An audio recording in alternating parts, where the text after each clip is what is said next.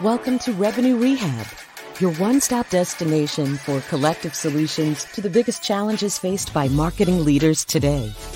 Now head on over to the couch, make yourself comfortable, and get ready to change the way you approach revenue. Leading your recovery is modern marketer, author, speaker, and chief operating officer at Tegrita, Brandy Starr.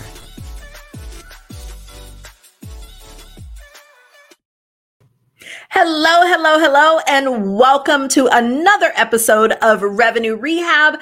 I'm your host, Brandy Starr, and as always, we have another amazing episode for you today. I am joined by Helen Baptiste, a COO at PathFactory and a member of the executive team. Helen leads sales, marketing, partnerships, and customer experience, and is responsible for all revenue and customer satisfaction. She is also the executive sponsor of the DE&I committee. Helen started her career as a secretary and has led numerous go-to-market team positions, including marketing, customer success, and business development, allowing her to bring an end-to-end view of the customer journey to playbooks she has developed and deployed. Helen, welcome to Revenue Rehab. Your session begins now. Hi, Brandy. Nice to see you again. Yes, I am so excited to talk to you. But before we jump all into that, I like to break the ice with a little woo-saw moment that I call buzzword banishment. So tell me, what buzzword would you like to get rid of forever? So you know that PathFactory is a content experience and intelligence platform. And we talk a lot about long form content and how to break that up into bite-sized pieces. And my buzzword banishment word is snackable. I know some marketers love that terminology, but I think, breaking it into snacks is good, but making it snackable, it just kind of puts the hair on the back of my neck up a little bit. I was going to say, yeah, that one is one that is overused. Everything is, how do we make it snackable? How do we make it snackable? Yeah, and I feel like it's almost like you're entertaining for a 5-year-old, right? Like, he needs a snack now. Hurry, feed him. Anyway, sorry. As I'm saying, as someone with a 7-year-old snack king, I can tell you that pretty much everything is snackable because he will have a whole meal and call it a snack and still look for another meal. And a whole meal is a snack for a 23-year-old that I have. So it's all relative to what you deal with every day. So we're going to take snackable and we're going to put it in the box and we won't talk about any kind of snackable content, at least until the end of this session. So now that we've got that off our chest, I have to tell our listeners I've known and admired Helen for quite a while and have been so impressed by the work that you do at PathFactory and just how you have really taken over revenue. And so today we are it's so rare, I always have the book behind me, or I guess it's on this side, but it's so rare I ever talk about the book. But for anybody who hasn't gotten it, CMO to CRO, the revenue takeover for the next generation executive, and chapter 15 is actually called Introducing the Chief Revenue Officer. And we talk about the CRO as being the title that owns revenue. In your case, you are the COO.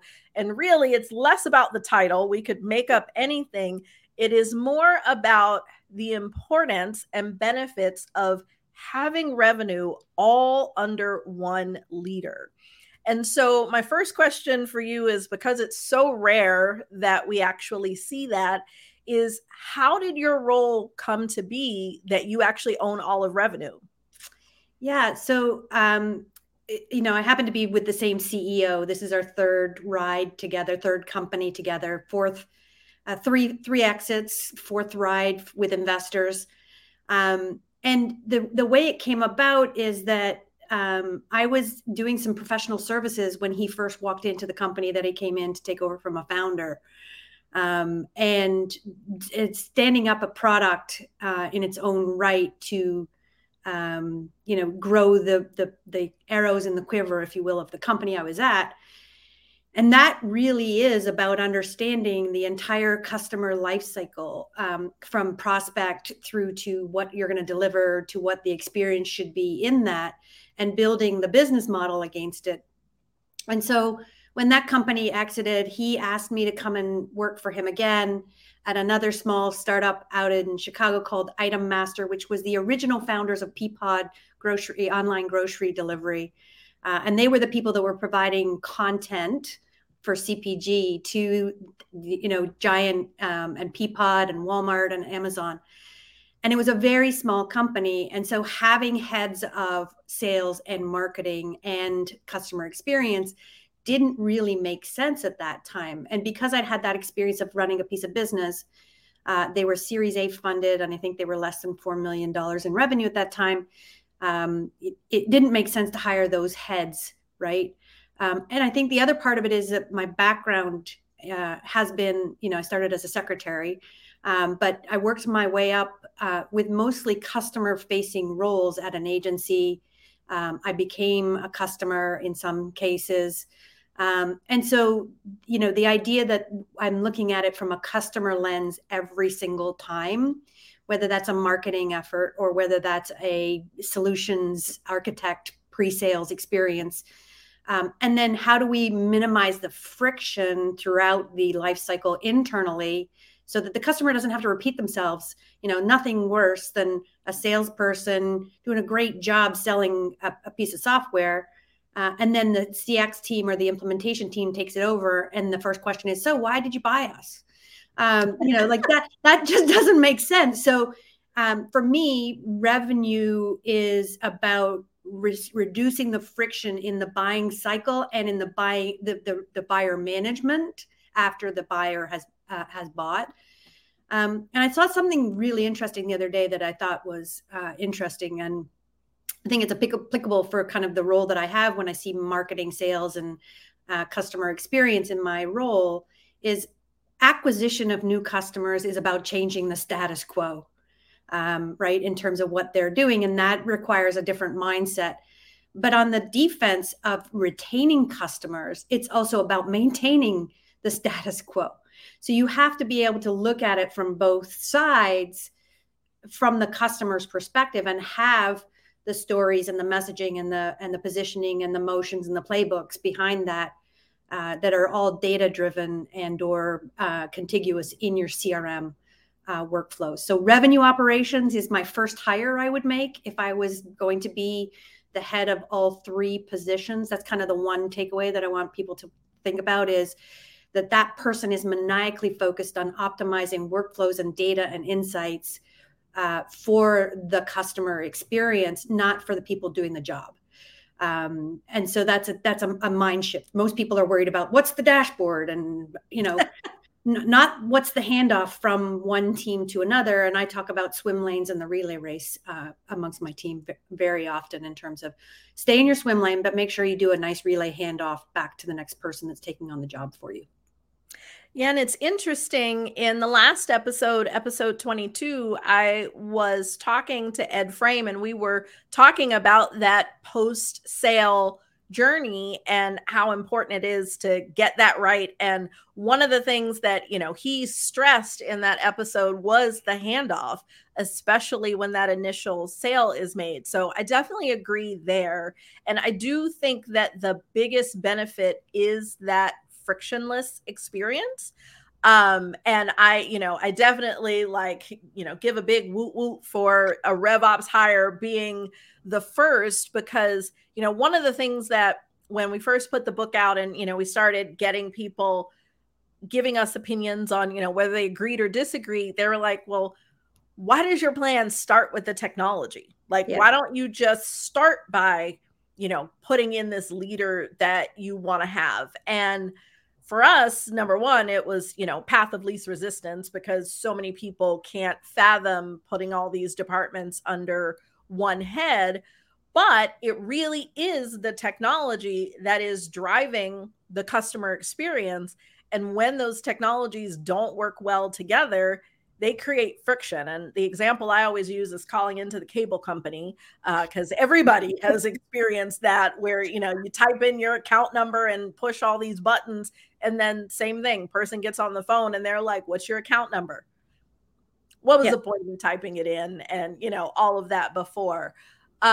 So what do you feel has been the biggest success in having all of the departments under one?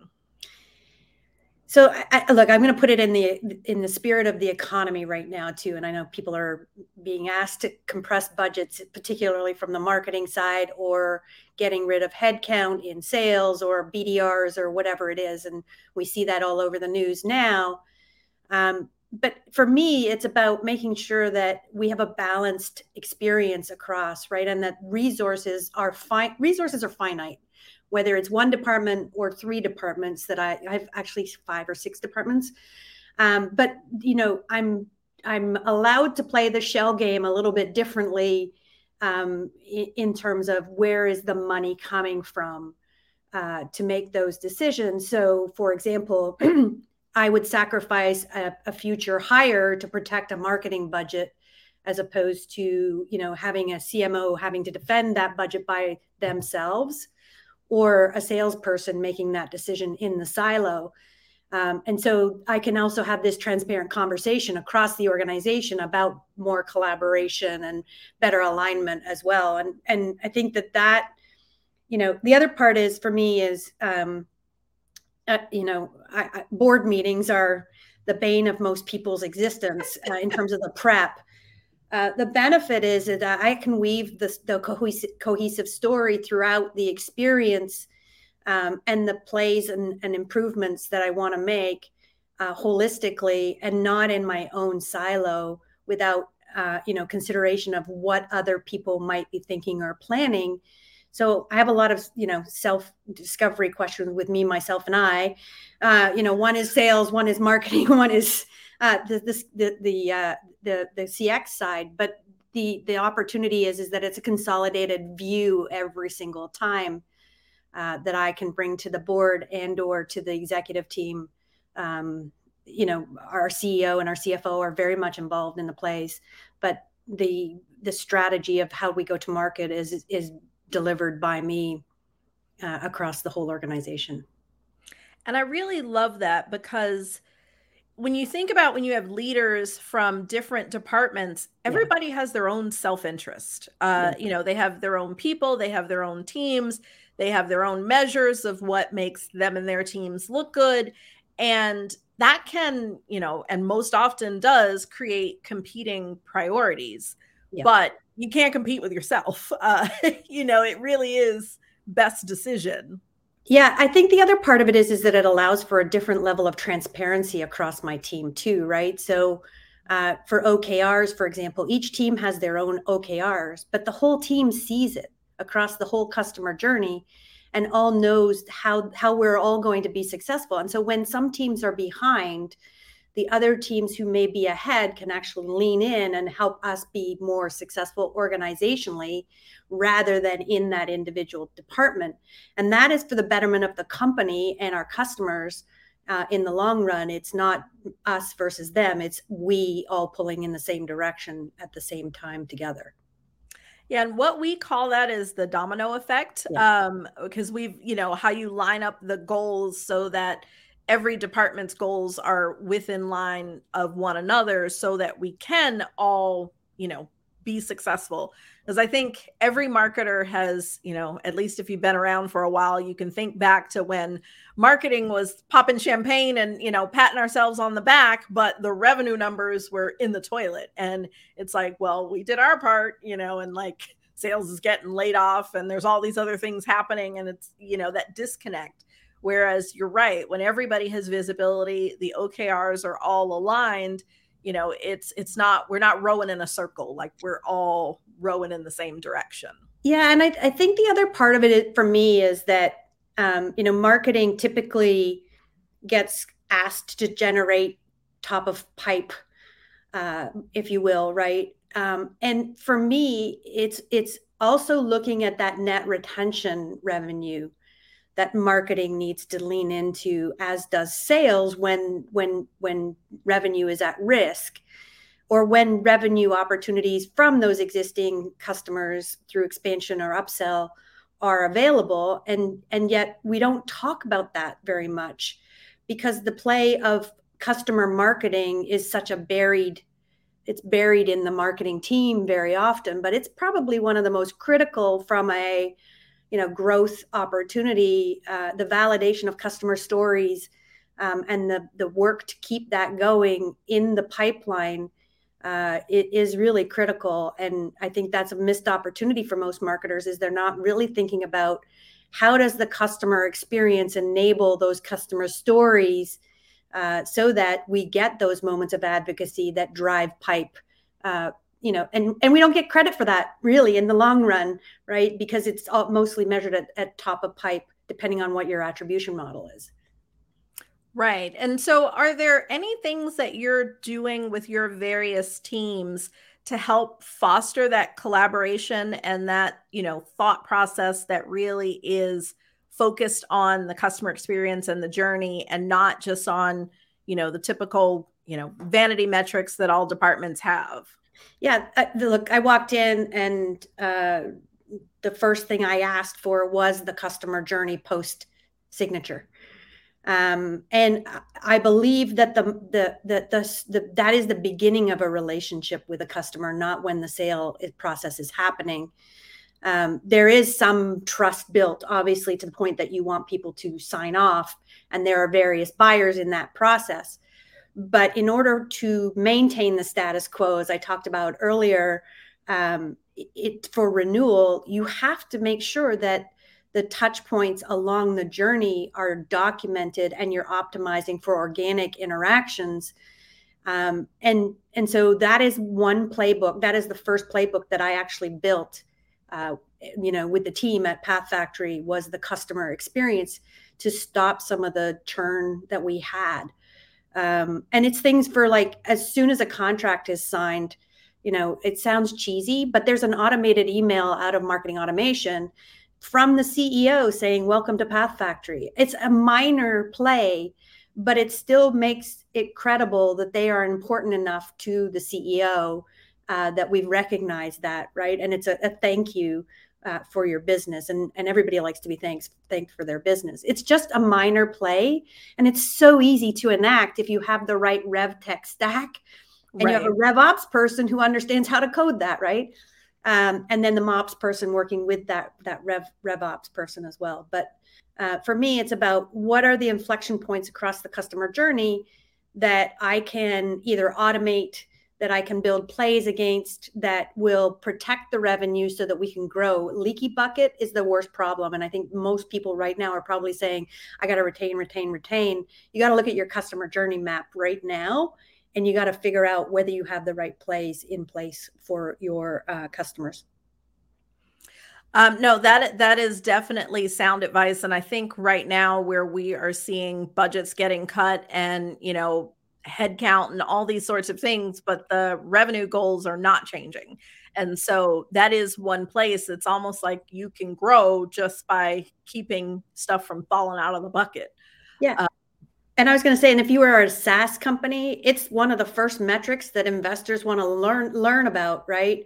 Is that there's an expectation that you will have net retention above 100% if you're in an enterprise sales motion, and that you better be making sure that that's increasing quarter over quarter and not dropping below that 100%, because depending what your motions are, but that would be one where you have to protect what you have. Otherwise, it's really hard to grow top line. Yeah. And I mean, you think about, all the statistics show it's so much harder to get a customer. There's, more the cost of acquisition and, all these sorts of things. And then it's almost like a lot of companies just let that drop. It's like you did all that work to get them to say yes, and then you don't put in that same work to get them to stay. Yeah. And I think the other thing is that you ask permission for expansion, right? If you have good customer experiences and you have people who believe in you, then you can do that. But I think, we want to talk about revenue in terms of the full life cycle.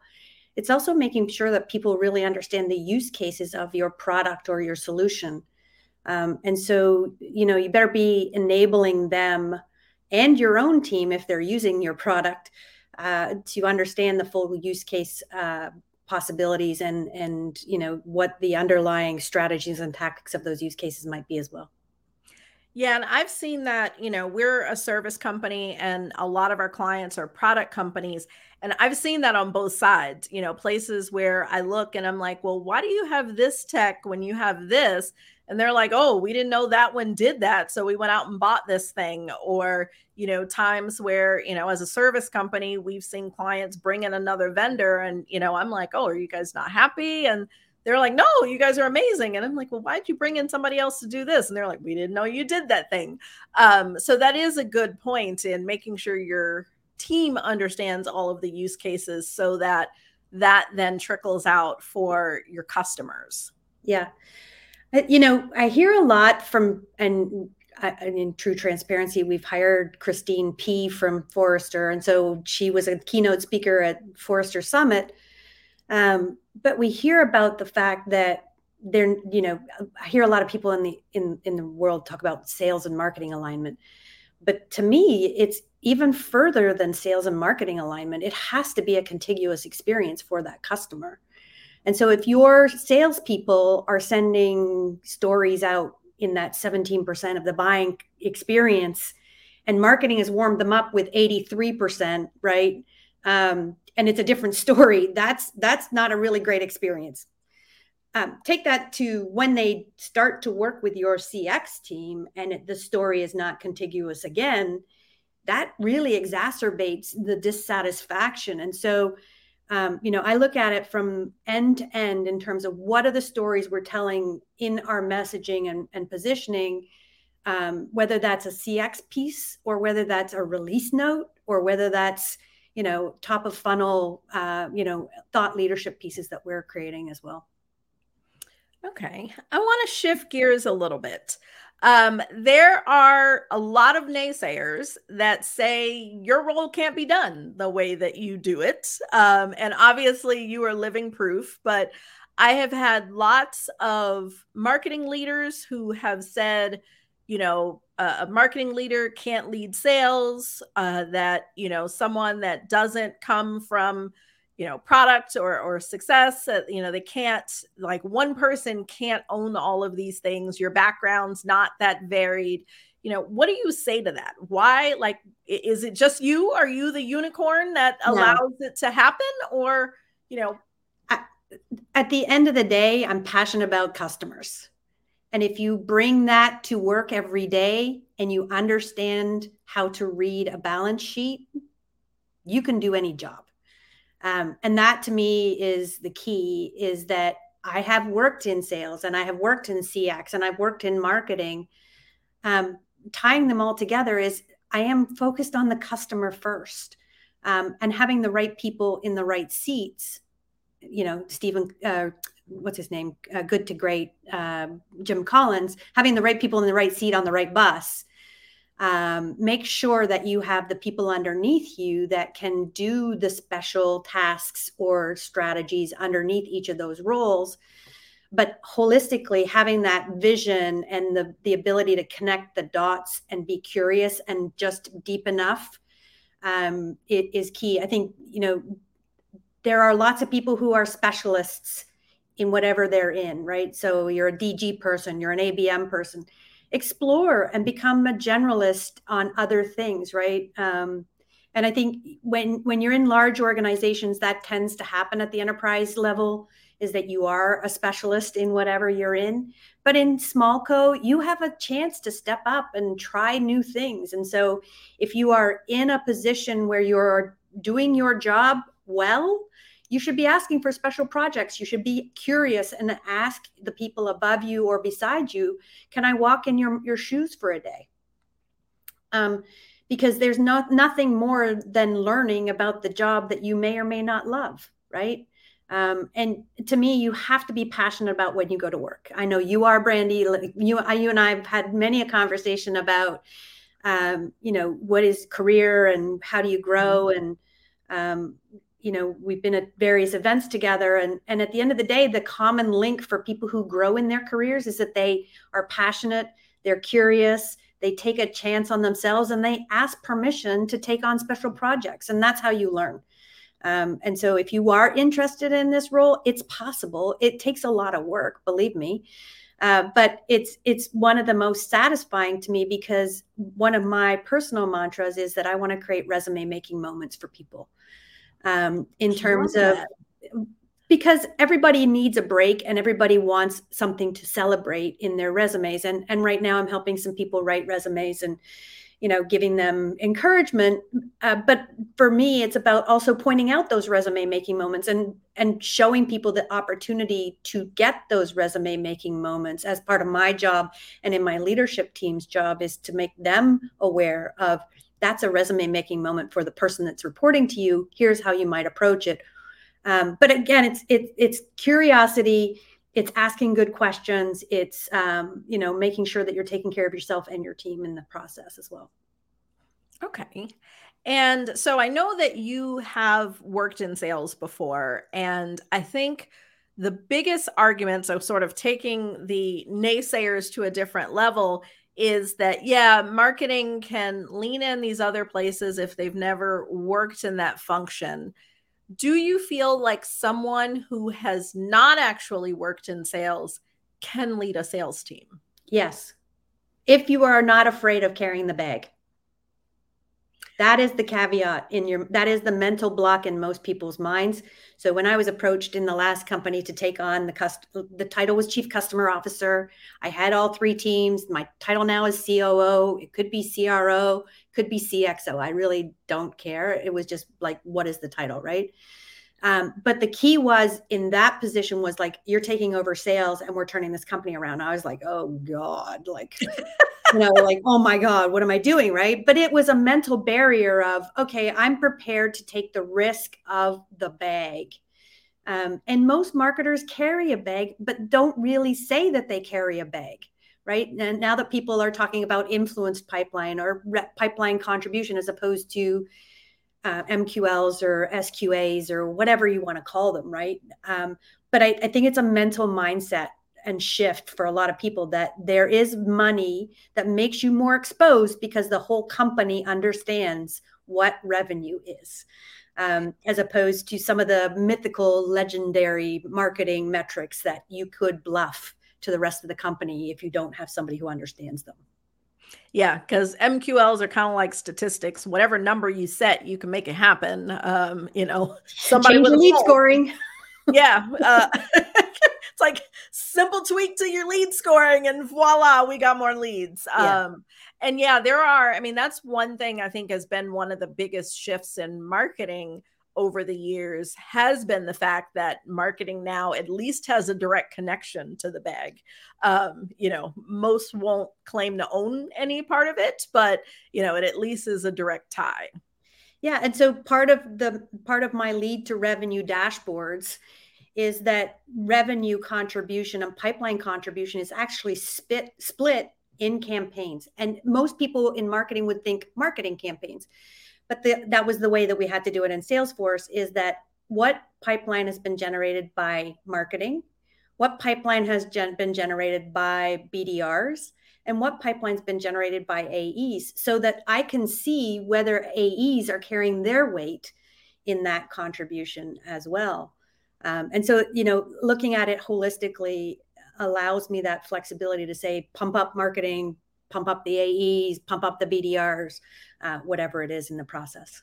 But owning the number is really hard. Building the bottom up model is challenging, but it's really rewarding when you make those numbers for the company, and you get to give people their bonuses and hire new people and things like that as well. Yeah, it's always a good feeling when you make something hard happen.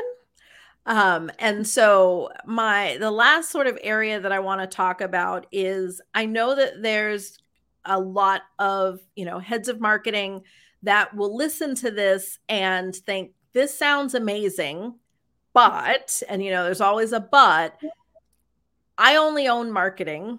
I'm generally happy at my company. what can I do to help to unsilo our organization, remove the friction from our customer experience, and really get us all on the same page? So, any advice for those people who want to accomplish what you've accomplished, but don't have the, they don't have the same scope. Like they're more, they exist in silos today, and they don't have the control. Yeah, I think it's about asking for special projects when there's an opportunity, if you've got the capacity and you're doing things that you should be doing. But I also think that it's about really becoming customer centric. And I'm going to say that again and again and again. Everybody on my leadership team has an OKR to listen to 5 gong calls a week. The voice of the customer needs to be infused in the work that they do. And if you don't bring that to work every day, then you don't represent the customer. And so if you are in marketing and you are not listening to calls or attending customer meetings or arranging for fireside chats with your customers to your marketing team, you're missing out. And so the opportunity is that you need to become much more customer centric rather than marketing programmatic centric, because customers, at the end of the day, the company owns the customer. The account executive and the CSM doesn't own them. And I say that to my team all the time. The company owns the customer pays the company, and the company pays the employee. So the customer is owned by the company. And so everybody on the team better know who that customer is.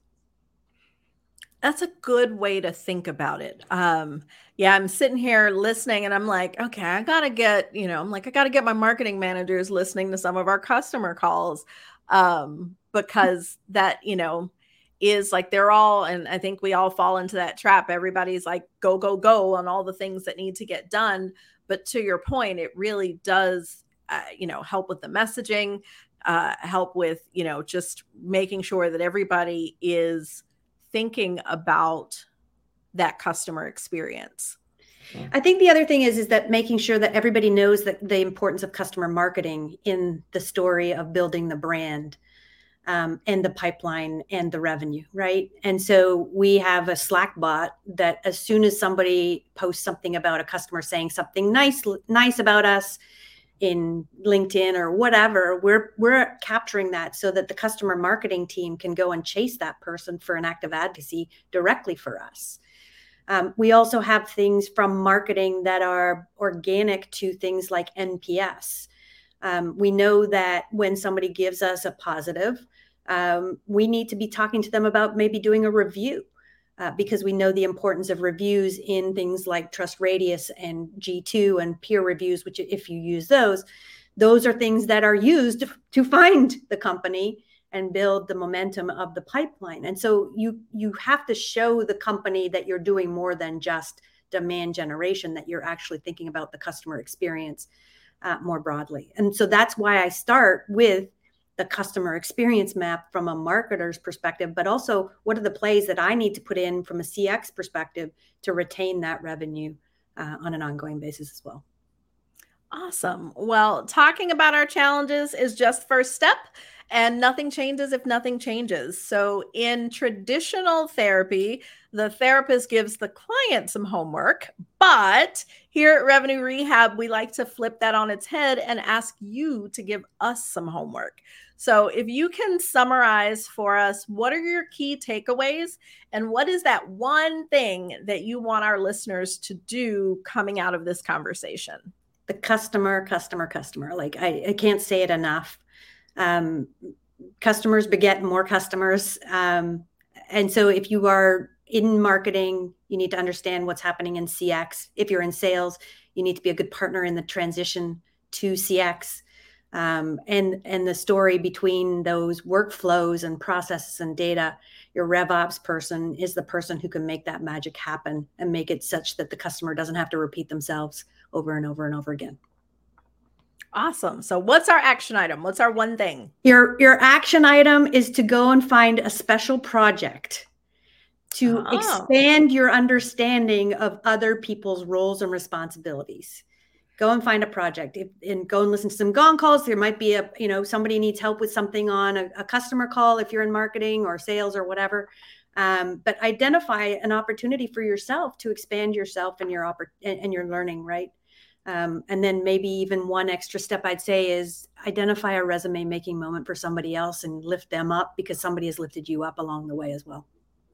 I love both of those. So we're going to have an undercover boss kind of moment where we're going to go and do another role, find a special project that gets us involved in a department we're not always. And then no matter what role you're in, I do think helping to lean into someone else to give them a resume making moment. And I so love that term is, it's always a good thing to do as a leader. Because you're right. Like, there are so many people who have helped me along the way, and being able to give back helps them. It makes you feel good. So that is amazing. Helen, I have so enjoyed our discussion today, but that's our time for today. I loved it. It was so good. Thank you for having me. I really appreciate it. Thank you for joining me. I'm so glad we were able to have this conversation. And for anyone listening that has not already listened to episode 22, it pairs very nicely in talking about that post-sales experience and making sure that you have a great customer journey and even into mapping that out. Thanks to everyone else for joining us today. I hope you have enjoyed my conversation with Helen. I can't believe it's the end already. I will see you next time. You've been listening to Revenue Rehab with your host, Brandy Starr. Your session is now over, but the learning has just begun. Join our mailing list and catch up on all our shows at revenuerehab.live. We're also on Twitter and Instagram at Revenue Rehab. This concludes this week's session. We'll see you next week.